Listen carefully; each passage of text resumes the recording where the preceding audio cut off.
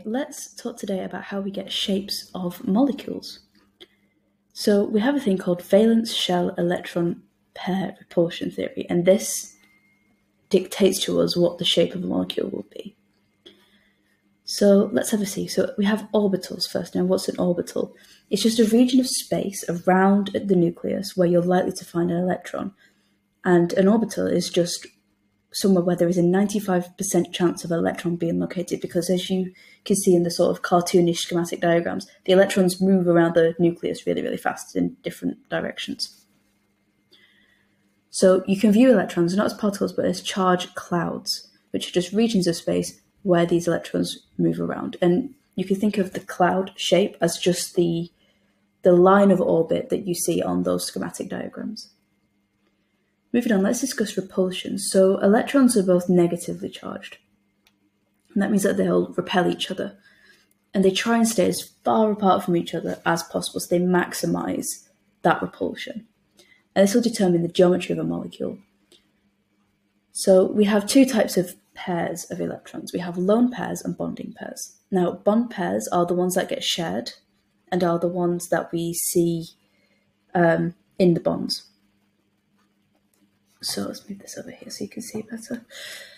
So lone pairs are held close to the nucleus of an atom, and these ones are not involved in bonding at all. They're just shells. They're just included in the outer shell of the atom, and they're not bonded to anything. So they're held quite close to the nucleus. So they repel each other a lot more. They're the strongest repulsion because they're physically closer together.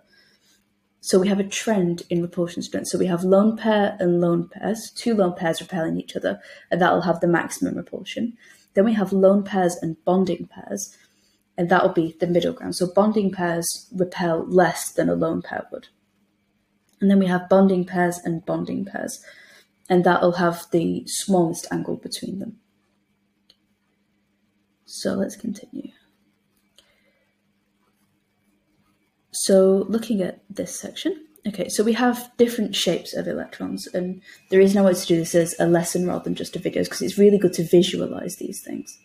So the first type we have is linear, so you can't really see very well actually, but there would be here and here an oxygen. So this is carbon dioxide, and there are two bonds, so it's double bonds.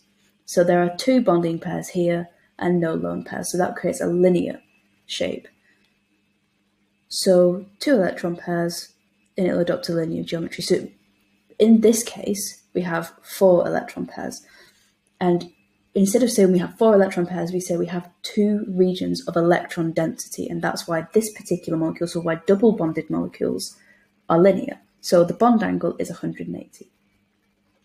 The next type is trigonoplanar. And you can remember this not so common word by thinking trigonal triangle.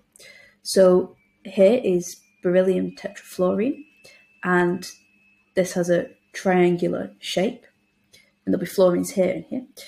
So if a central atom of a molecule has three electron pairs, it'll adopt a trigonoplanar geometry, and the bond angle here is 120 degrees. So remember, out of our 360, we just divided by 3 to get 120 for each bond angle. Next type is tetrahedral, and this is 4. And this is methane, so a carbon with 4 hydrogens.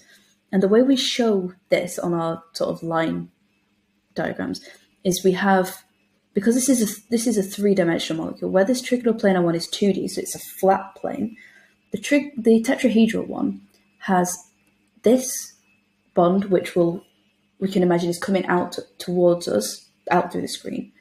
This dashed line represents a bond that's going backwards into the screen. And then this line, which is just a plain line rather than a thick or a dashed one, is just in the plane of the screen, as is this one. So the angle here, the bond angle, and that's the same for this angle, this angle, this angle, this angle, all of the angles, is 109.5 degrees. And you have to learn, for each of these, you have to learn the name of the shape, how many electron pairs are there, so how many bond pairs and how many lone pairs, the bond angles, and an example of each, because they will often give you an exam. They'll say, okay, draw methane and state the bond angles that are associated with it. So you have to draw a tetrahedral shape, know which atoms go where, and know what the bond angles are. So the next type is trigonal bipyramidal. So this is similar to tetrahedral, as we have things going in and out of the plane, but there are 5 bonding pairs here, and this is phosphorus with 5 chlorines. And there's no lone pairs involved, so the bond angle here will have 120 degrees around the equator and then 90 degrees from the equator to an apex. So let's explain this. So trigonal bipyramidal, which is this one, these angles here are 90 degrees. This one here, 90 degrees. However, if you look at this bottom part, these angles here, so between these two, basically between these bottom chlorines and this phosphorus, these angles are going to be 120 because this one that goes in and this one that goes out, they're not on the same plane, they're not perpendicular to this top chlorine. So you have to remember both bond angles and which bonds are represented for this example. Now, octahedral is it's an easy one to remember because all of the angles are 90 degrees. However, it's got 1, 2, 3, 4, 5, 6. So that's the kind of thing where you think, oh yeah, octa 8, but it's not actually 8. Now, there is a reason why it's called octahedral, and that's because when you see these different molecules in crystals, for example, the shape you get it has 8 points of symmetry.